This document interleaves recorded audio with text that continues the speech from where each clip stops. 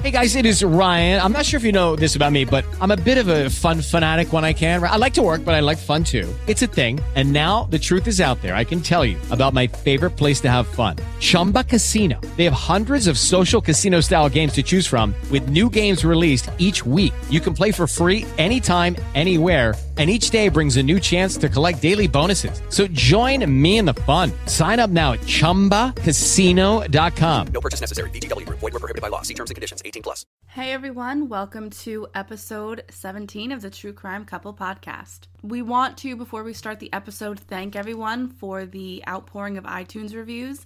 It helped us actually get up on the charts, which was really exciting. I love it. It's great, guys. Thank you. And we want to thank our new Patreon supporters, who we'll be thanking at the end of the episode by name. And without any further ado, we'll get into the case we're covering today. Today we are covering the baffling case of the deaths at Spreckels Mansion in California. And it's one that made me really get into the whole true crime genre to even start with. It was the first kind of podcast I listened to about anything true crimey. So this is the OG for Kay's obsession, I guess. Since its occurrence in 2011, people across the United States got caught up in the speculation. And it's pretty hard not to. And you'll realize once we get started with the details of these cases, because there's two of them. I'm excited. When you ask a question, in this case, your response tends to just generate two more questions. So let's get into it, because it's definitely going to be a long episode. And before we get started, like we've done before in the past, we do want to warn you that this episode will be graphic. And it's definitely not intended for the younger listeners out there. It's definitely not for virgin ears. I don't think that's the way. No, is that not how it's used? Probably not. I'm probably going to get shit for it. Whatever. Okay. All right, let's get into the episode. Police say the suspect, 31-year-old Jeffrey Dahmer, has confessed to the killings of 11 people whose remains were found in his apartment. We are all evil in some form or another. Are we not? Lock your doors, lock your windows. If you have the ability to provide additional security devices, then by all means do so. Okay, so we're going to do today's episode kind of like we did the Jeffrey McDonald episode. And that means that John really has no clue about this case whatsoever. No, none.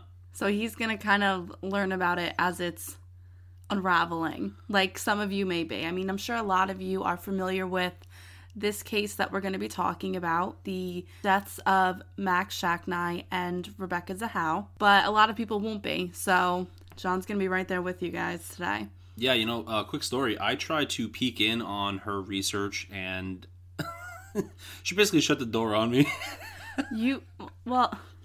I mean, it's no surprise that I'm the one that does a little bit more of the research, but sometimes John reads my research notes. I do read your research notes, but I was watch not some allowed... documentaries every once in a while. Absolutely, but I was not allowed to even look at this one, so...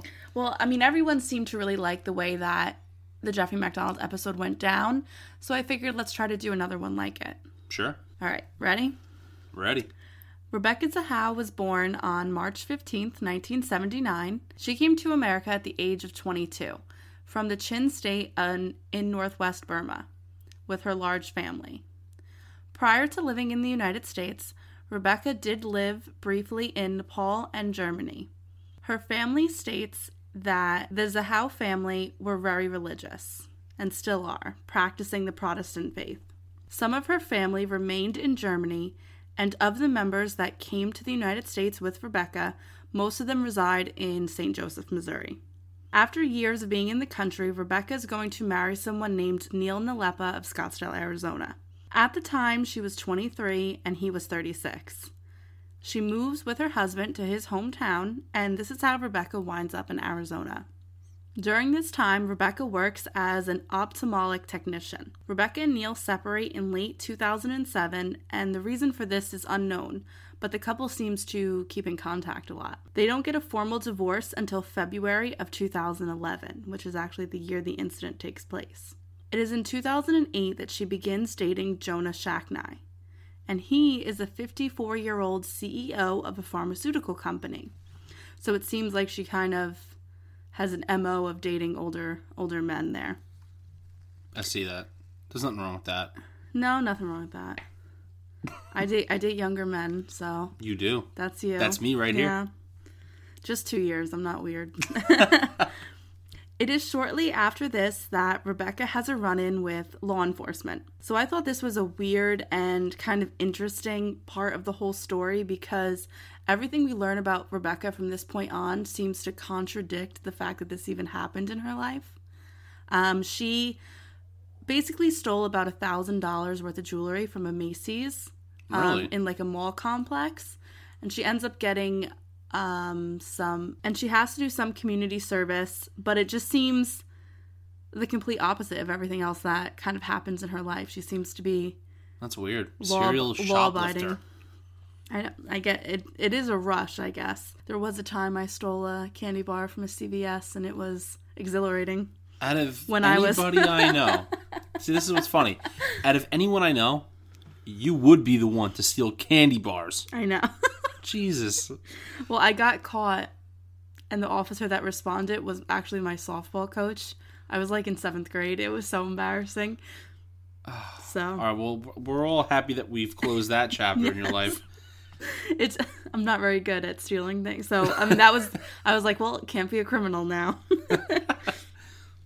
Okay, so besides that run-in with law enforcement, Rebecca doesn't have any other incidents to talk of that would have to do with being arrested or any shady activity. In December of 2010, she's encouraged by Jonah to quit her job and live full-time with him. Now, it seems like a lot of rich people from Arizona do this, from what I read online, that they live during the year in Arizona, but then they spend the summer months in like Southern California, where it's a little bit cooler because they're like by the beach. Right. So from Memorial Day to Labor Day, they live on Coronado Island in California, where this incident takes place, both incidents. And the other months of the year, they live in Arizona. Hey, shout out to any rich people listening to us. I would love to know if this is actually true or not. Well, it seems true because it gets really hot in Arizona, so they need that and very cold ocean at nighttime. Air. Oh, really? I'm sure we get really cold at nighttime. Yeah. Well, this all sounds kind of fairy tale-esque, right? I mean, she comes... At this point, she's 30 years old, so she's only been in the country for 8 years. She married someone, got divorced. She did have a really pretty solid career, but now she kind of met this guy who seems to be infatuated with her, wants her to quit her job, and he was really, really supersonic rich. So let's talk a little bit about Jonah Shacknai and kind of how he got to where he was in his position at this point.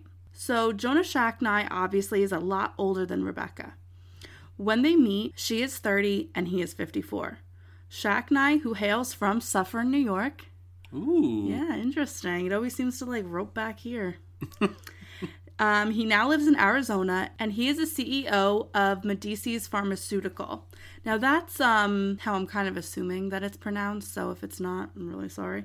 In 2010, he was Arizona's 9th highest paid CEO, making $6.4 million that year. He founded this company in 1988, and he chose the name of the company based on the ruthless Medici family from the Renaissance. That's why I wasn't sure if I pronounced it right, because I'm not sure how he intended it to be pronounced, but it was named after the Medici family. That's interesting. Yeah, it is interesting that he would kind of choose that whole ruthless, money-hungry, like, powerful force that was the Medici family to be the name of his company. I think it kind of shows his desire to succeed and be wealthy. Yeah, he's and show it sounds power. Like he's a very driven man. I'm guessing from all accounts. Yeah.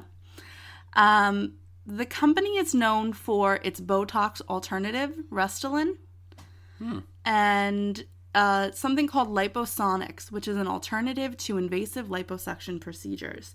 So it seems like they kind of stayed in the dermatology field of pharmaceuticals, which obviously, rich neighborhoods of Arizona and Southern California, that's going to be extremely profitable. People pay for that. Oh, yes. Shacknai had been married twice before meeting Rebecca. His first marriage ended in divorce and a bitter custody battle over the couple's 2 children in 2001. That divorce settlement took 3 years to settle. But, divorce settlements, they could take 2 days or 7 years. Yeah. It can get complicated, especially when there's children involved. Definitely. And at the time, they were young children. Jonah Shacknai then gets married again to Dina Romano. And together they have a son named Maxfield Aaron Shacknai. And he is born on June 7, 2005. Jonah's second marriage, however, is not a happy one. The couple's relationship was plagued by claims of domestic violence, and the two eventually agreed to separate. However, the two remained civil and close for the sake of their son. So when Jonah decided that he wanted to start spending the entire summers in Coronado Island, and then the rest of the year in Arizona, Dina is going to move there as well, so custody could be shared more easily. In fact, Dina moves down the street from... Wow. Down the street? Yeah. So they live in the same town in Arizona, but then on Coronado Island, she lives down the street. Okay. I mean, I guess it's if they have a civil relationship and it's for the good of their son, I think that makes sense, but I know that it caused a lot of tension between Dina and Rebecca. I mean, I can understand why. I can understand. I can totally understand why. I can understand why. It's her ex-husband's newer model, a lot younger, very beautiful. So it adds to complications, especially when Rebecca is left caring for Max. Right.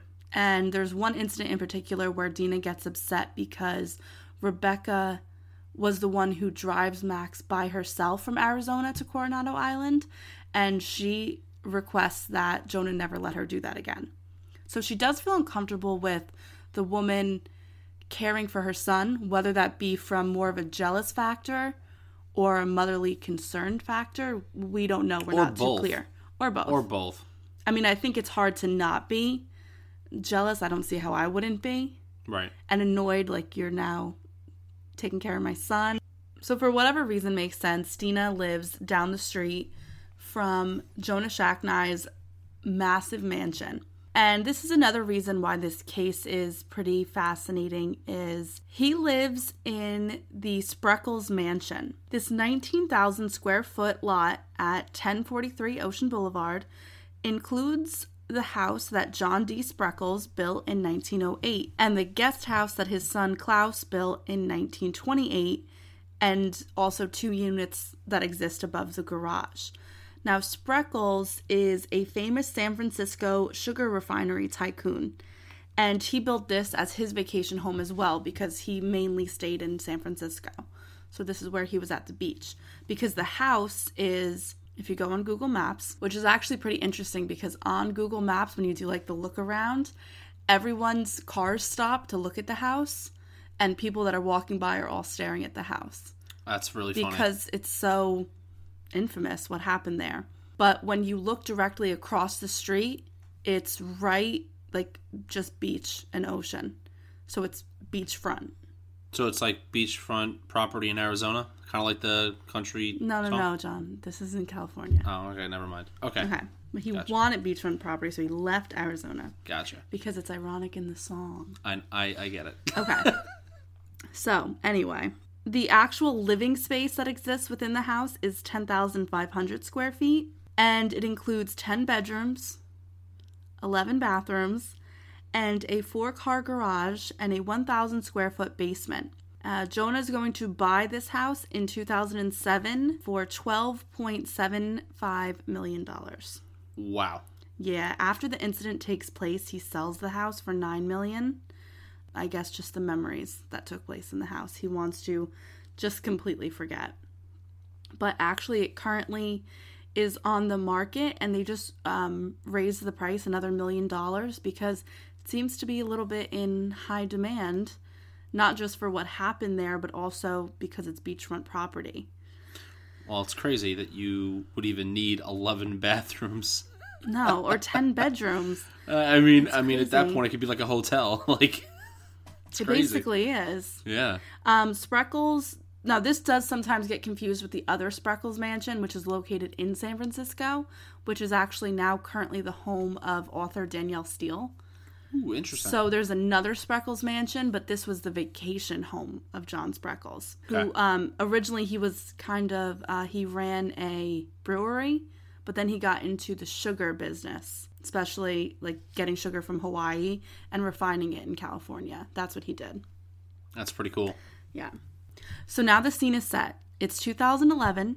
Jonah and his girlfriend, Rebecca, live at the Spreckels mansion, and his ex-wife with their 6-year-old child lived down the street. But custody was I guess the best way to describe it is it was fluid between the two houses. So it was kind of just like where Max wanted to be, very back and forth. There wasn't like a set custody agreement, like these days he's at Jonah's house, those days he's at Dina's house. Right. His children that live out of state visit all the time. They live back east with their mother. Maybe he's originally from New York, so I'm assuming somewhere on the East Coast probably. And Rebecca's sisters, she has 3 sisters, are going to visit all the time. So 2 of her sisters live in Missouri with the rest of her family, and another sister lives in Germany still. Things are complicated, and something that I found really weird when researching the case and the relationship between Jonah and Rebecca and this, like, the social situations at Spreckels Mansion was the fact that there was always a guest in the house. Like, always. Either her sisters were visiting, or her friends were over, or his friends were over, or his brother, or it was just very weird. Like, it kind of was like a hotel. But I mean, that's interesting. I guess that makes sense because you got a 10-bedroom house. What are you going to do with 2 people living in it? Yeah, like, I mean, you're probably going to, like, host, maybe even if they had, like, little events. They hosted a lot. Yeah, maybe you had, like, maybe 1 or 2 people staying the night because you have the room to accommodate them, so that's true. I can see that. I mean, it seems like as soon as they drive one person to the airport, they're picking another person up. Yeah, but that could be also based on her family. It is also the summer, so I mean, I guess it makes sense. I'm a very homebody kind of, I like my own space, so I found it weird, but it might be normal for people who entertain all the time. Yeah. So the date that this all began was July 11th, 2011. Jonah had just dropped off his 2 children from his previous marriage, Ethan and Gabby, off at the airport to return back east where their mother lived. But he's not going to go right home. He's going to stop at the gym to get in a quick workout. At the mansion were Rebecca, her visiting 13-year-old sister named Xena Warrior Princess. I used to love that show for some reason back in the day. I I used to watch it with my grandma, so, like, I mean, you gotta, be cool with that. I was, my grandma would watch Xena Warrior Princess, so I'd just join her. You liked Xena? Yeah, she was cool. Little, what was her name? Lucy? I forget what the other sidekick was, but whatever. It doesn't matter. Xena's name was Lucy something. I don't know. All I remember is that they had. I liked the sidekick more than I liked her. I agree, but I also remember that they had the Hercules and the Xena crossover show as well. That was cool. Anyway. You don't have to say Hercules like that. I can't help it. All right, but go ahead. Okay. So back at the mansion were Rebecca, her 13-year-old sister Xena, and Max Shacknai, who had recently just turned 6 years old. Jonah, still at the gym, gets a frantic and incoherent phone call from Rebecca. He can make out only that Max had an accident and Xena was on the phone with 911. He rushed home to better understand what happened with his son. According to Rebecca, she was in the downstairs bathroom and her sister was upstairs showering and getting ready when she heard a loud crash or her dog bark. She couldn't remember which one it was that kind of made her go out and check what was happening. She came out to see what the noise was, and she found Max at the bottom of a staircase.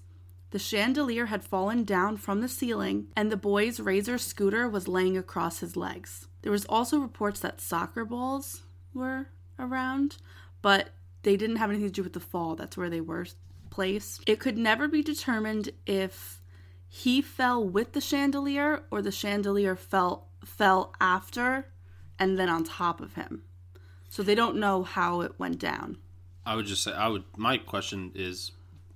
Well, you're going to have lots of questions. Well, I was just thinking, I mean, could the kid grab the chandelier? I mean, I know he's 6 years old, We're going to go over everything. Okay. The way that I'm planning on doing this is laying out the whole scenario and then going back into Max's incident and then going back into Rebecca's incident. because it's hard to discuss one without the other. Gotcha. So Max is found at the bottom of the stairs, basically like in the foyer area, and it appeared that Max fell over the second floor banister. And somehow he took down the chandelier, hit the railing of the descending staircase, causing him to suffer injuries to his face, back of his head, back, and spinal cord, and then he crashes to the floor. That's kind of horrific. Yeah. Wow. Zena was on the phone with the 911 operator and was just as hysterical as her sister. She apparently had trouble giving out the address of the house because obviously she's not a resident. So, like, I don't even know the address of my sister's house, actually, which is horrible. Oops. However, a police officer was in the area, and this is pretty incredible. Zena's going to place the call at 10:10, and the officer arrives at 10:12. So within 2 minutes, there's a responding officer, and he is able to give first responders the correct address. Rebecca says when she ran to Max prior to him becoming unconscious, she heard Max say the word Ocean. And Ocean is the name of her dog. Okay. So that's going to lead a lot of people to think that somehow maybe the dog was involved in the accident. This was a medium-sized dog, so some people assume and will make the claim that maybe he was standing on the dog, or maybe he was... And that's how he fell over. Or he tripped over the dog, or something like that. But we'll get into the possibilities. I think it's important. Later, we'll explain what the staircase looks like, and then that makes the possibilities become real and not real. So the ambulance and the EMTs arrived shortly after this, and they performed CPR for a good amount of time, from 15 to 20 minutes. When the officer first got to the scene, he said that Rebecca was kneeling next to Max's body in a state of shock, screaming his name. Jonah is going to arrive just as Max is being taken into an ambulance.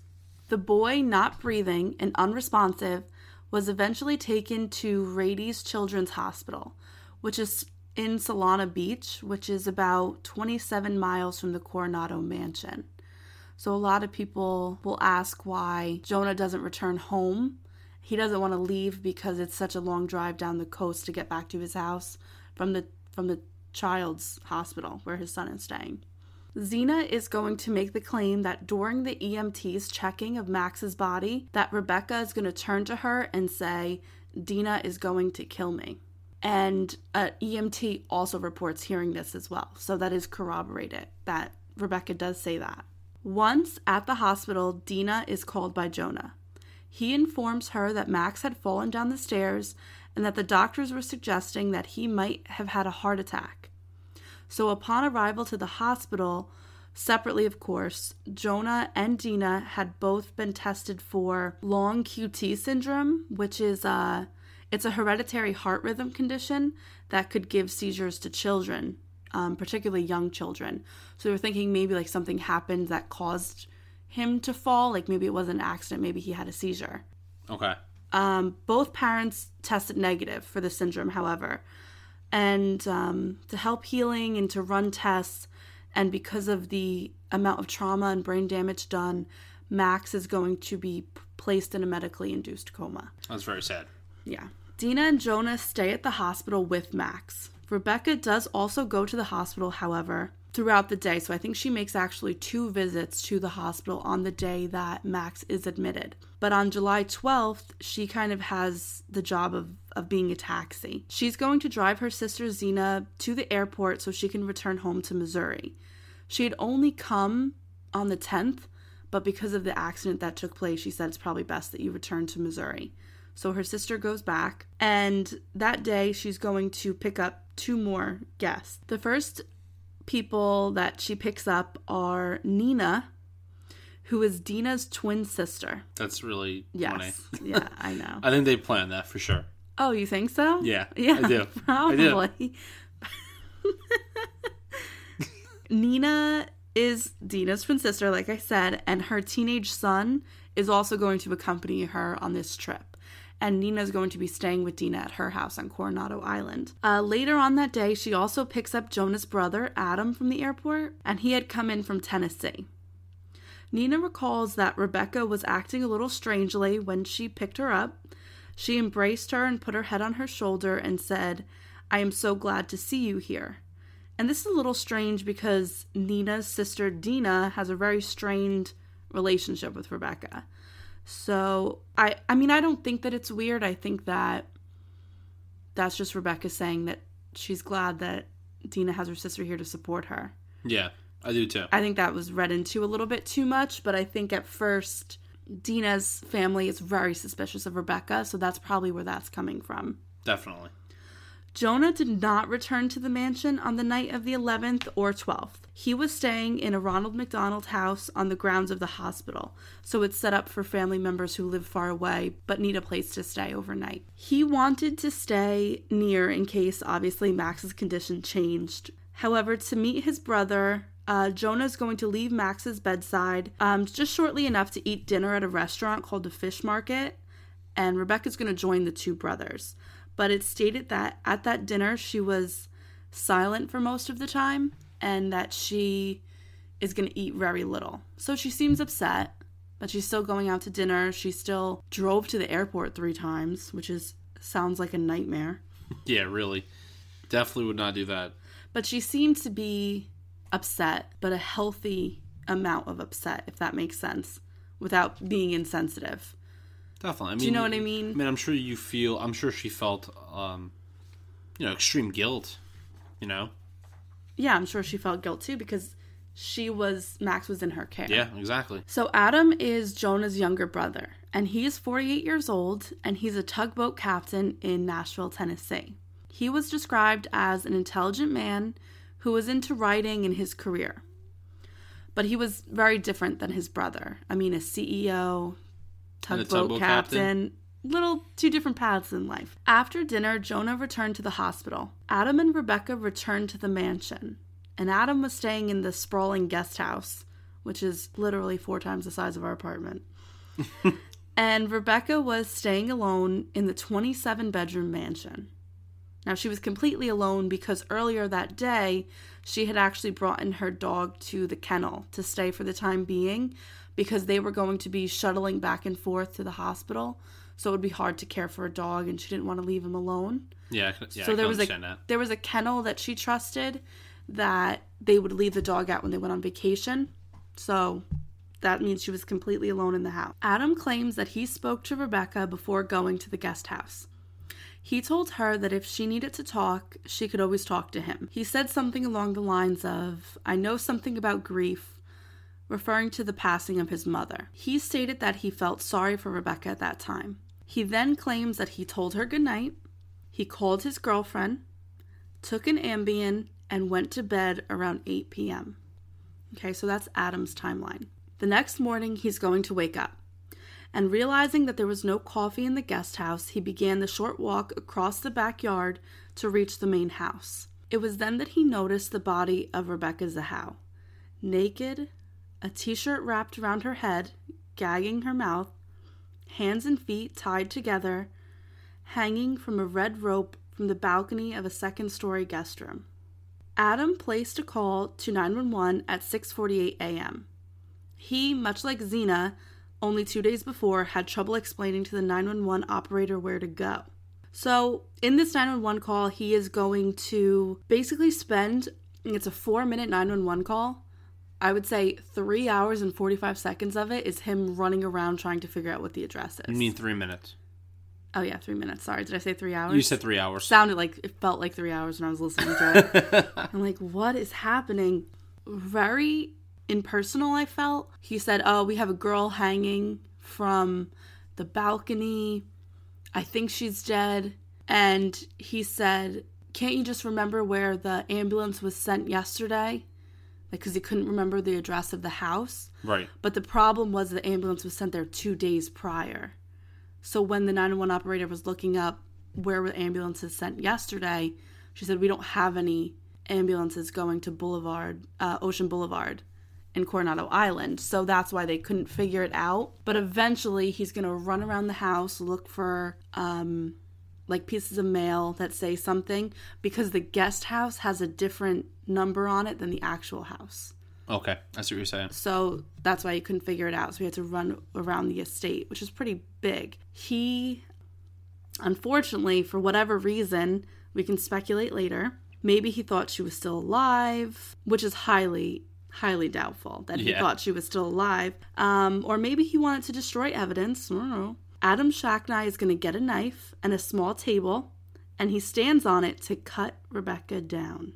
He removes the gag around her mouth, which is a long-sleeve Massimo t-shirt. Oh, Massimo man. coming in. See, even rich people shop at Target. Oh, look, Massimo's great. Yeah. It really is. No, I'm just saying. It's a really good shirt company. So, the long-sleeve Massimo shirt is the gags removed from her mouth. So, it's a long-sleeve t-shirt that was tied together at both sleeves were wrapped around her head several times and then tied into a double knot and put in her mouth. Okay, so he loosens that. Then he loosens the ties on her hands as well. And he begins to administer CPR, despite the fact that rigor mortis has already set in.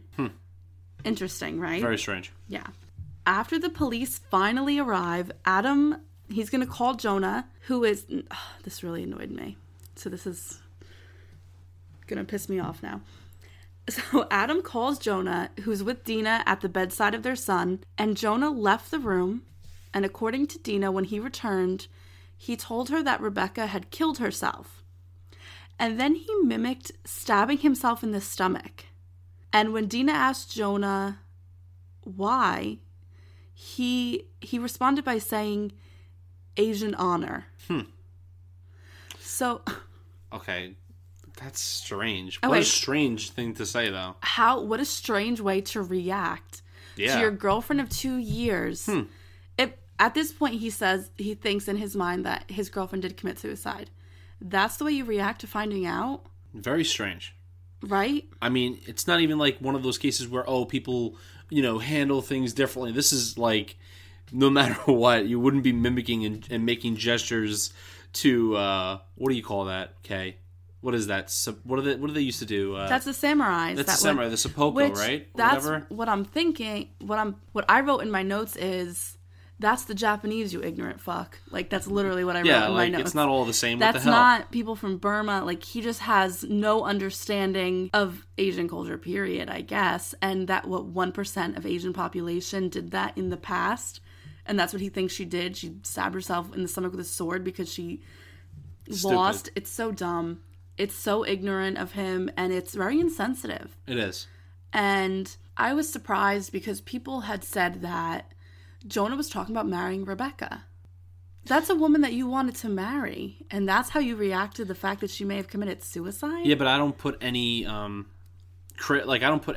doesn't make it any more credible or, only because, the reason why I say that is because this dude was married fucking 3 times, or getting ready to be married 3 times. That's true. I mean... hey buddy, if it doesn't work 2 times, you probably shouldn't shoot for 3. I mean, yeah. I mean, I understand he was under complete stress with the fact that his son's in the hospital, but to show no compassion for the fact that the woman you've lived with for 2 years is dead. Very strange. It was a bizarre reaction, I thought. Jonah even went as far as telling police as soon as they arrived at the hospital to question him that she comes from true Asian descent. They just don't look at things different. They just look at things differently in terms of responsibility. What the fuck does that mean? What does it mean? And if you are concerned about her, why didn't you have her stay with you at the hospital? Or, do you know what I mean? Like, it's just very strange.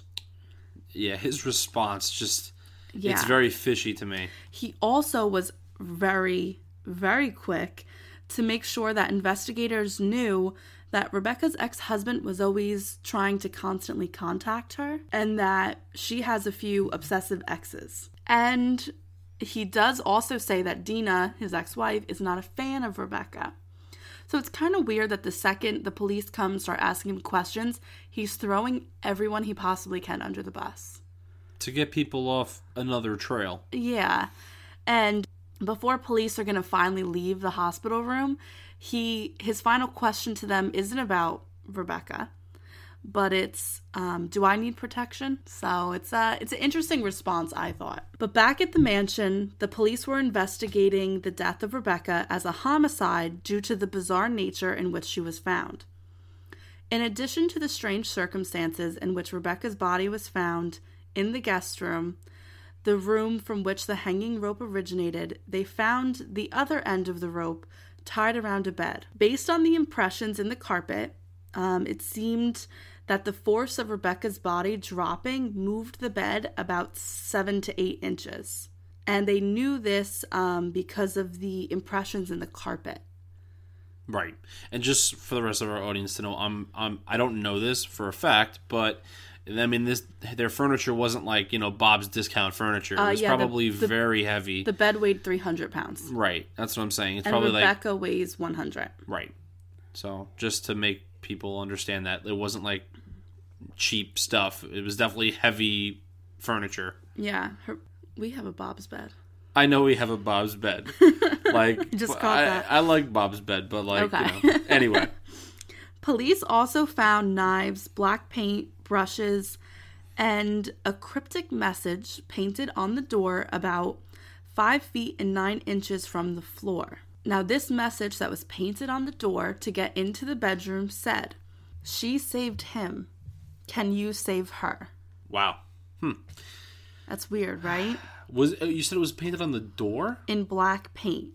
Now, Rebecca was a painter, so she did have, the paint and the brush used to write the message were hers. Okay. She did purchase it. A receipt for them were found in her car. The police believe that this explained why black paint was found on Rebecca's chest area. In particular, it'll later be released that one of her nipples was kind of covered completely almost in paint. But what's bizarre is that Rebecca's extremely short.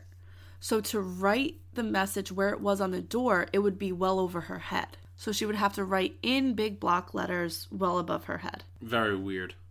It doesn't make sense. Yeah. Now, did you have anything?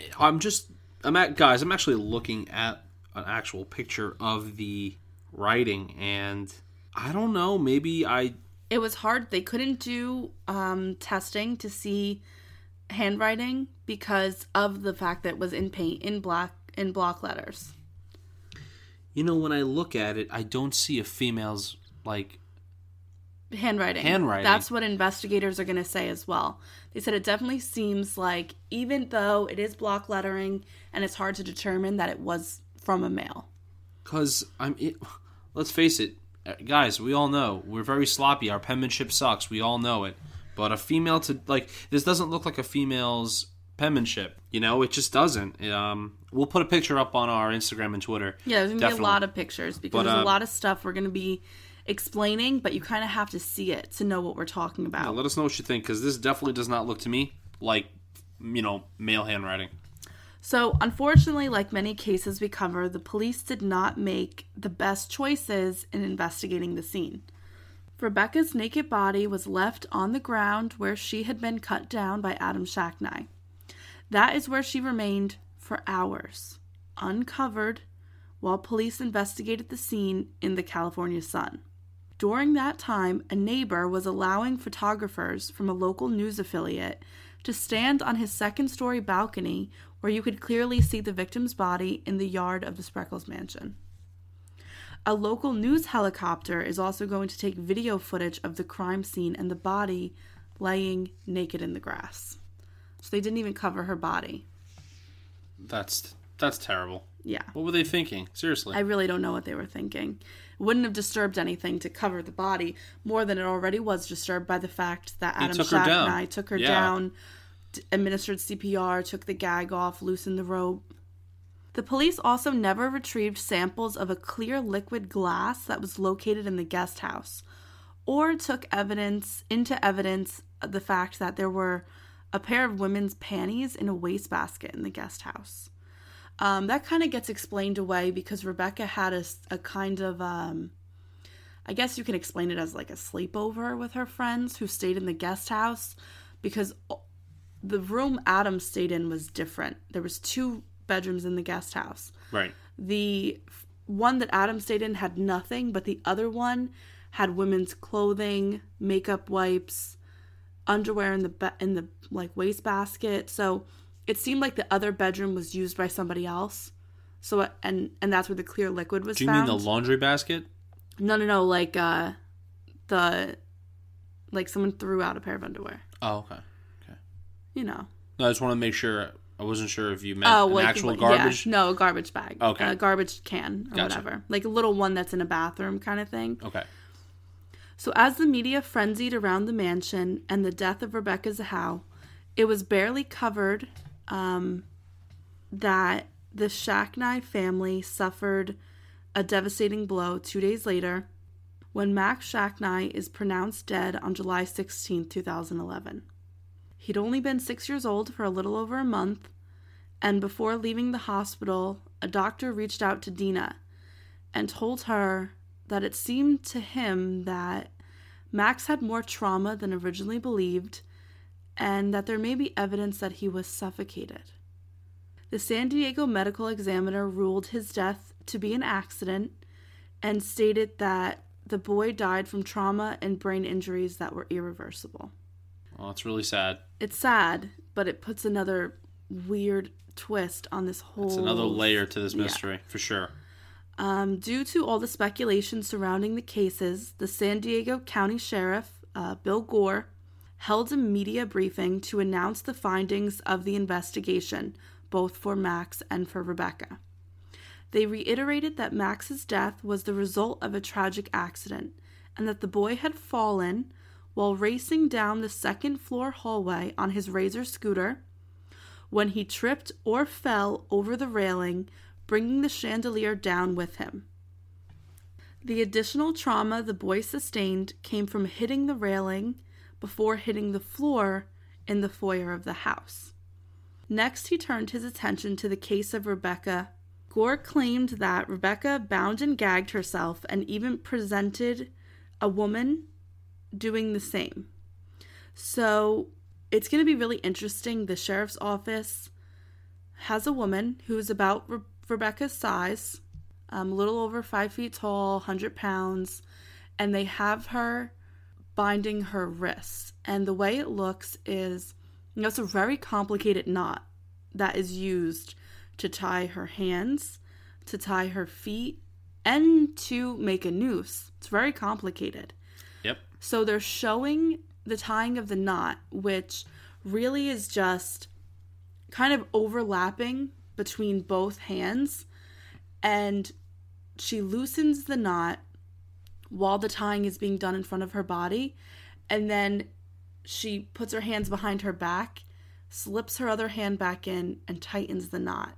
So they're claiming this is what Rebecca did. Now, it was done pretty quickly, but remember, this is someone who knows how to do this and had practiced it.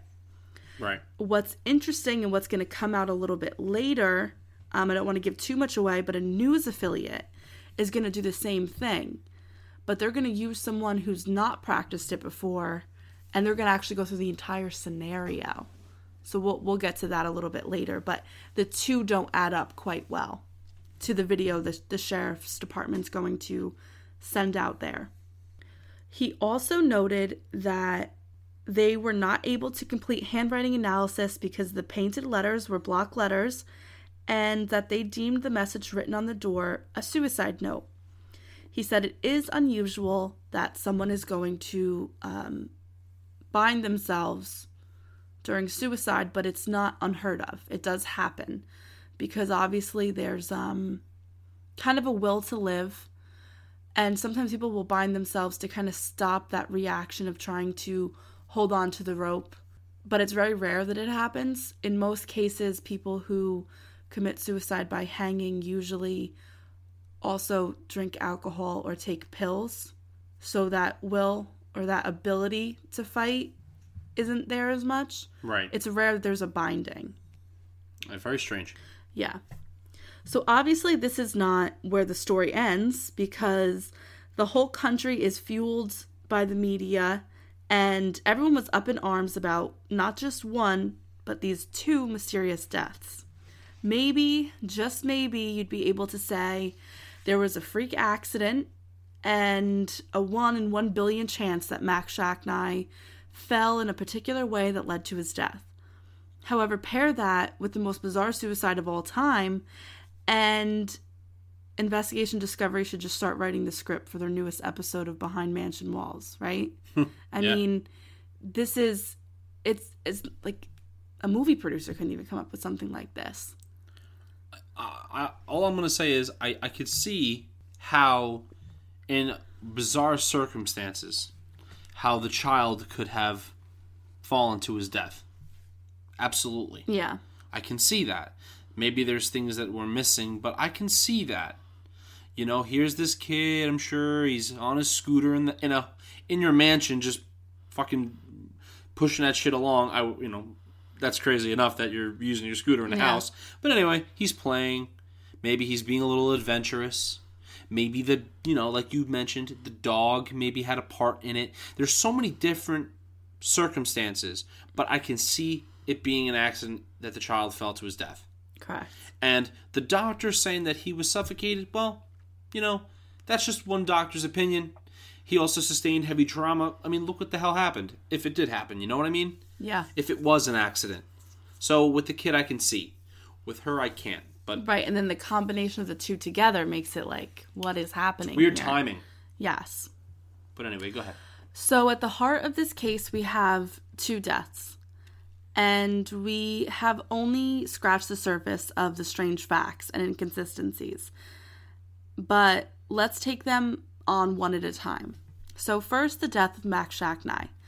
Before we get further into the accident, as the police call it, let's go over the scene. So when I first heard of this case, kind of like you just explained it, and I was told about the 6-year-old's injuries, I thought of this elaborate staircase at the entrance of a foyer, like the ones where like you have to actually choose like which one to go up. Like there's the 2 entrances to the stairways. And I thought of like the floor being like this marble floor, the chandelier being like outstretched a little bit. But this isn't the setup at all. Actually, I plan on posting a picture of the staircase before the episode's released so you can refer to it while we're listening. Because the way I was picturing it in my mind, if he had to take down the chandelier, he would have had to like leap over the banister to reach it. But that's not the way the staircase was set up. We're talking about a small staircase here. It's kind of like, this is not a very technical way to put it, but it's like a spiral staircase without the spiral. You know what I mean? Like there's a flight of stairs, a landing, a flight of stairs. So you mean with no banister? No, like it's not. It's more square-like in the way it's set up. It's not. Oh, I understand. So it's like a spiral staircase, but it's without blocked. The spiral. Yeah, okay. Yeah, you see what I'm saying? I see what you're saying. Okay, so the best I could describe it here is that there's an upstairs hallway with a banister that overlooks the whole staircase. And as you approach the staircase, there are 10 stairs going down to a large rectangular landing, and then another 10 stairs going down parallel to the other staircase. It's kind of like, all those movies where there's like chase down the staircase and someone looks down? Yeah. It's like that. And at the center of the staircase, directly in front of the landing, is a low-hanging chandelier. So if someone were to go over the banister, whether it be the one overlooking or the one at the first level of staircase, there is, without a doubt, they would take down the chandelier. Okay? Right. So the police are claiming that Max was racing down the hallway with his Razor scooter, which is probably the worst children's toy ever, because not only is it dangerous to ride, if you hit one rock, you're done for, and it's also like just dangerous to, it's just a metal object that's there to swing around and hit you. And he couldn't stop. And hold on, I showed John a picture of the staircase and he's very distracted. Are you listening? I am totally listening. I'm sorry. Guys, when you see the picture of the staircase, you're going to see that it's possible. It's very possible. But anyway, continue, Kit. Yeah, I made a comment about Razor scooters. You didn't even respond. I'm sorry, Kit. It's okay. Okay, so he was riding his Razor scooter. This is what police claim. Right. Was going down the hallway, couldn't stop himself, and is going to topple over the banister. Fall down, take the chandelier, hit the banister of the other staircase, and fall to the bottom of the stairs, which is like the foyer. And it seems plausible, right? Absolutely, especially by looking at the picture. Right. Once you get a mental, when because your mental picture, and then when you actually see a picture of the real thing, you can see how, okay, I thought it was possible. Okay, well, now it's really possible. Okay. But what? There's one fact that's going to make this never happen. Okay. Look at the floor. What's all over it? The floor. Is that, there's carpet on the stairs. There's thick carpet, high pile carpet, all upstairs, on the stairs. So I see what you're saying. So why wouldn't he be able to stop on a scooter? You wouldn't even be able to go on a scooter. You wouldn't even be able to move on a scooter. Not a Razor scooter. It'd move, but it wouldn't be going like Mach 3. Yeah, you wouldn't be able to go down a staircase with the force that they're claiming he went down. No, there's no way. There's no way that it was doing this on a scooter. There's no way that this happened the way they said it happened. But I just want to clarify, it couldn't happen if he was racing with his scooter. Right. You're saying like maybe he could be running? He could have been running. He could have... Even if he was leaning over the edge for some reason, that's still a possibility. But what the cops are saying with a scooter, no. In order to hit his head as hard as he hit his head, there had to have been momentum. More than just reaching over a staircase and falling. Also, the gap between where the chandelier is and that top railing means that he would have had to fly like another 2 feet. Correct. At least. Yes. To close that gap, to hit that chandelier and then like kind of bounce off the other railing and then kind of land on the floor there. He didn't just reach out. No, he couldn't have reached out. Yeah. So that makes me think you can't trip over a dog. You can't be standing on a dog and reaching. Well, the dog wouldn't just stand still either. Yeah, but it happens. Like young kids mess around with dogs and they're, it's just how it works. But there was momentum. So he was running, or he was being chased, or he was playing with somebody. Right. Something. Momentum had to play a part in this, but it wasn't a scooter. There's no way. What I think too is okay, Rebecca obviously really cares about her family, and she would want to protect her sister. But her sister was also 13 years old. Could they have been playing a game together? And he was just running away? It's possible. Or was he playing a game with himself? kids do that all the time. I don't know. It's very hard to say. I guess you could make the argument that maybe Rebecca was trying to protect, Because really she doesn't know what happened, because Rebecca was in a bathroom on the first floor. Right. Zena was, apparently she had showered and was getting ready on the second floor. The last place Rebecca saw Max was on the first floor, and then she heard the noise, came out, and saw him. When he hit the floor. Correct.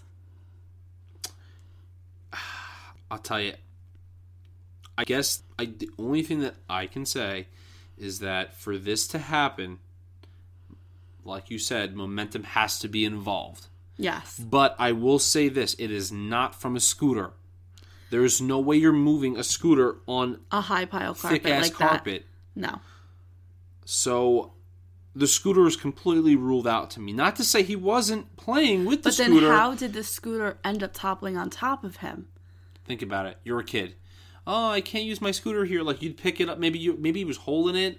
And running with it? He's 6 years old. He could pick up a small little... It's aluminum. They're very light.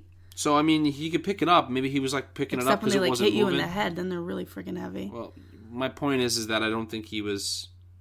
He wasn't scootering. He wasn't scootering on the top floor. No.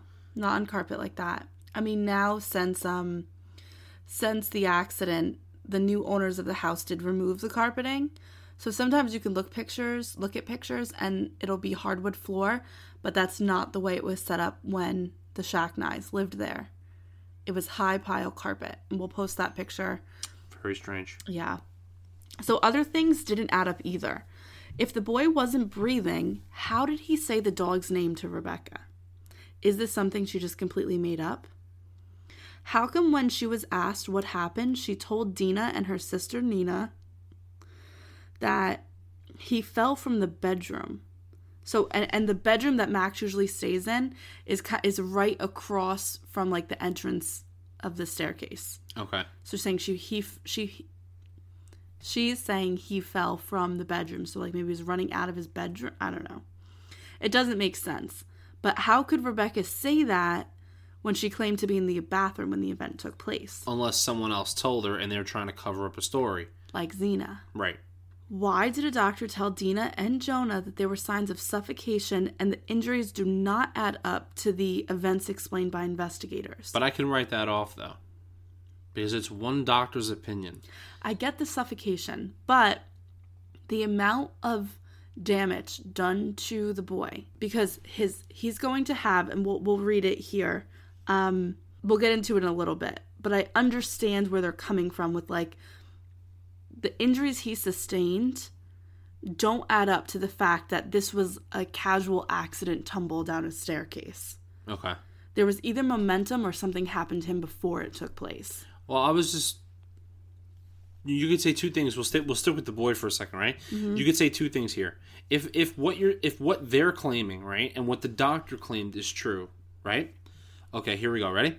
If when a person has, let's say, I know this is a stretch, but just I'm not saying this is my theory. I'm bearing with you because this isn't even my theory. I'm just trying to point something out. Don't worry, you're not held down to it. So if you're hurt and you have lungs filling up in water filling up in your lungs, that would, if you die from that, that would be a suffocation because you can't breathe with water in your lungs. Correct. Okay, so that's one. Two, it's possible that not injuries like that. Like it looked like he had been physically suffocated. So maybe he was suffocated. Maybe someone tried to suffocate him. The boy ran. They chased after him. And I guess maybe with the momentum of being chased, that person kind of like, I don't want to say flipped him, but or he was running away so fast that he did flip. It's possible. So yeah, but anyway, I he don't went like to stop himself at the banister. But I don't like how they're saying that the doctor said that because in my opinion, and I'm no expert, but I feel like only a medical examiner should be the one to make that call. A doctor should not be going up to them and saying shit like that. I'm glad you said that because Dina is going to want some answers and she's going to hire a new team to review her son's case. She's going to hire, and they do a 9-month investigation, Dr. Judy Malenik, who's a forensic pathologist, and Dr. Robert Bove, who is an injury biomechanic. So they're going to determine... he recreates scenes. What happened. Yeah. So first let's go over what the autopsy states happened to Max Shacknai. It says that the boy died from the following: a cervical spine contusion due to blunt force trauma of the head and neck, which led to Max being declared brain dead on July 16th. The autopsy summary was that the blunt force trauma of the head and neck suffered on July 11th caused a cervical spine contusion that led to Max going under cardiopulmonary arrest for 25 to 30 minutes, from which he was resuscitated. However, there was brain swelling and tonsillar herniation, which basically just means that he had facial abrasions and contusions, and that there was bleeding between his skull and scalp and various skull fractures. He also had healing abrasions and contusions on his back, arms, and legs. And Max basically had irreversible damage done to his brain. And this is a little something that's interesting too. His toxicology report is going to list that he was tested presumptively positive for benzodiazepines, which... muscle relaxers? Yeah, like a painkiller, muscle relaxer? Yeah. Tranquilizer? But also what could be in that is like, oh my god. Xanax? Yeah, like Xanaxes and stuff like that. Yeah. Sorry. No, it's good. But that's weird that that's presumptively positive for a 6-year-old. I mean, you wouldn't be giving a 6-year-old Xanax or anything remotely related to it. Unless you're not good with watching children, and you want him to calm down. Well, I think the better question is, was Rebecca prescribed anything like that? I don't know. Maybe Jonah was, and she used it. I mean, it doesn't have to necessarily be prescribed to her. Well, I mean, I'm saying Rebecca, but I mean anyone for that matter. I don't know that. And it's presumptively positive, so I don't want to assume anything. But also know that Rebecca's toxicology report came back negative for everything. So she wasn't on or taking anything. It is presumptively positive, which basically means there were traces detected, but it has to go out for further testing. But that's the only toxicology reports that I could find on Max's body. But so Dina's team is going to do a 9-month investigation, like I said, and they're going to conclude that Max Shacknai's death was no accident. They say that the fall could not explain several injuries found on Max's face, shoulder, and neck. And I mean, I know it was a hard fall, which means there had to have been momentum. That's a lot of injuries. I know, but you're forgetting that this kid, he's only 6. This kid fell into a chandelier. Yeah. On the way down. I mean, looking at the picture of the chandelier, but the skull fractures. And so, like, it's hard to see how so much could have went down. And it could all be explained.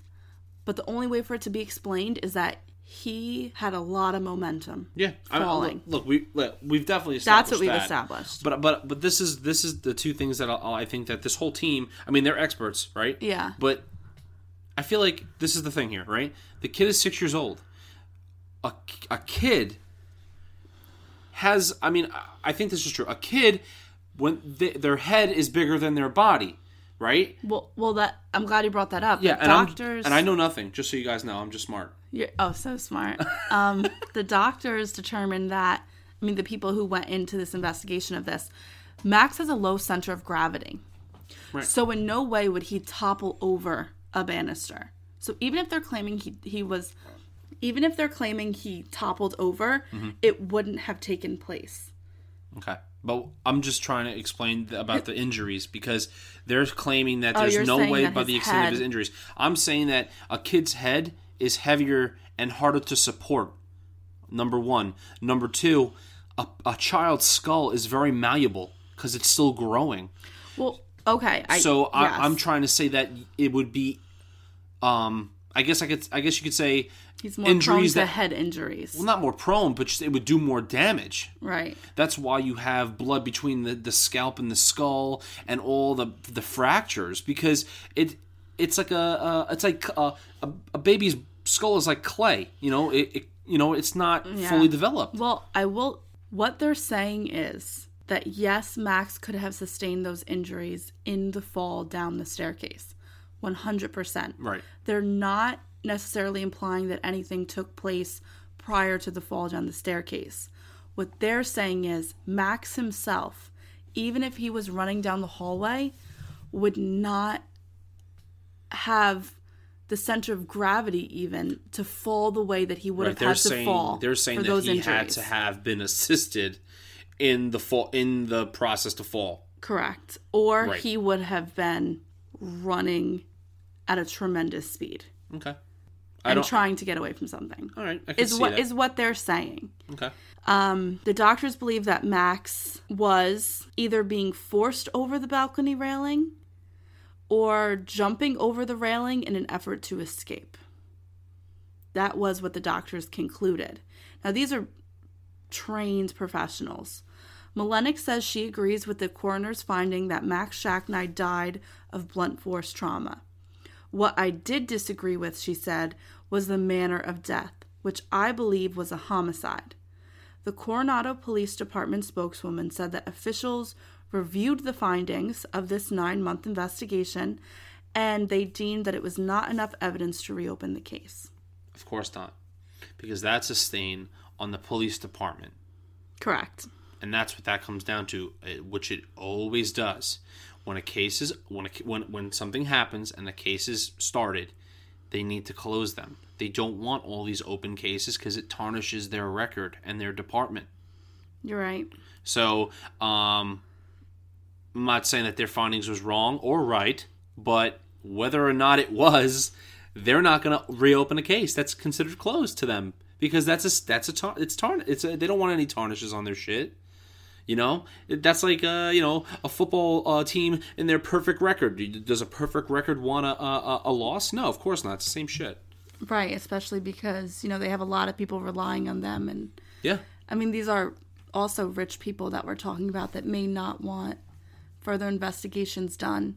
But Dina and Nina are very vocal about them thinking that this was a homicide. And at first, the claim was very anti-Rebecca. Eventually, it's going to change a little bit over time, but the family knows that something happened at that house that nobody knows of.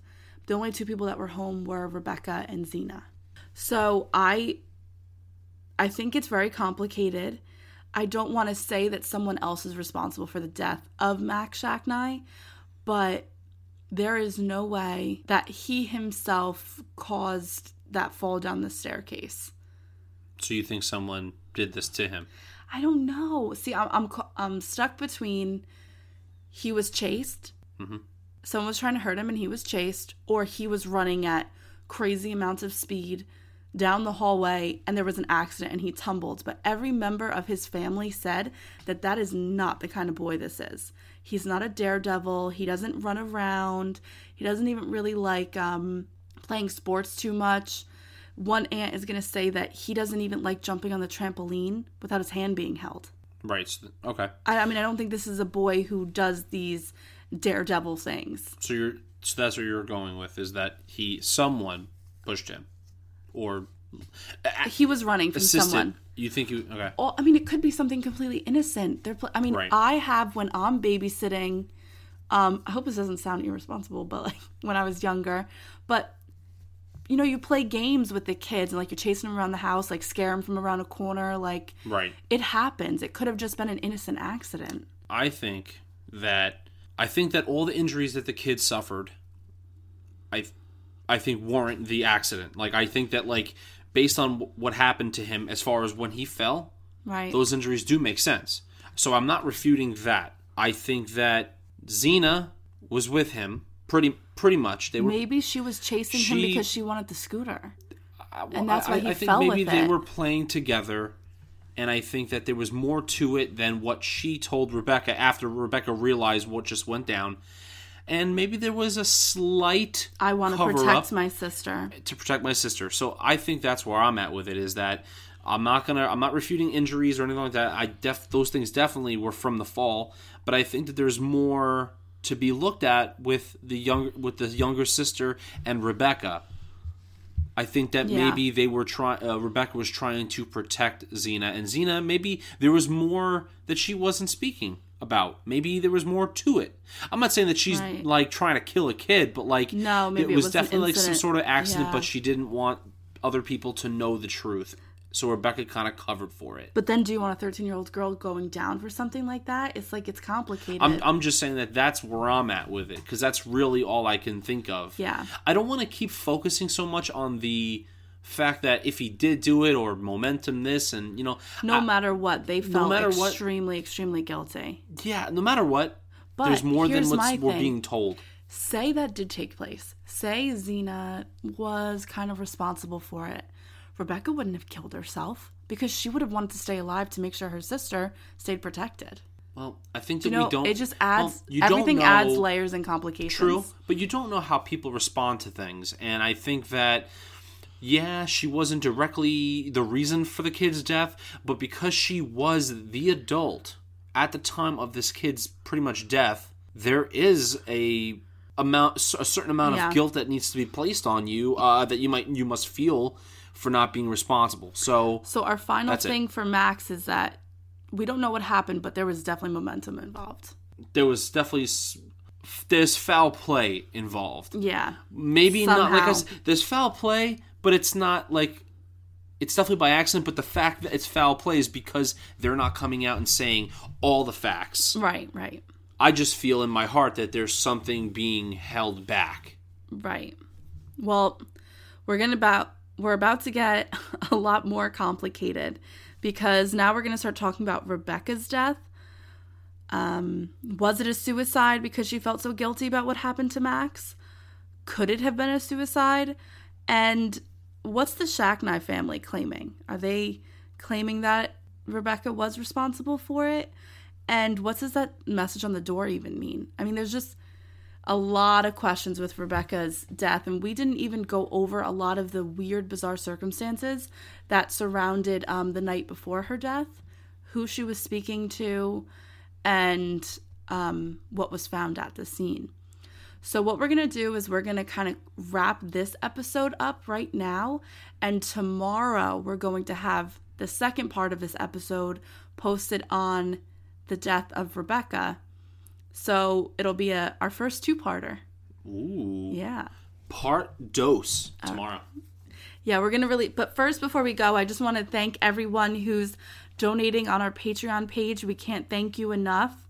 Lynn Pfeiffer, Dana Connaughton, I'm sorry if I'm saying your names wrong. Don't mess them up, Kay. Lisa Pincher, Mike Sellis, Kelly Vanderveer, Maria Almeida, Lisa Pincher, Valerie Castro, Steve Meyerson, Kathy Rodnight. We want to thank you guys so much for contributing. It really helps us out more than you know. Our listenership has gone up so much, so we can't thank people enough for getting the word out there about us, and all those reviews on iTunes. You know, we appreciate them all, the good, the bad, the ugly. We love you all. We love you all.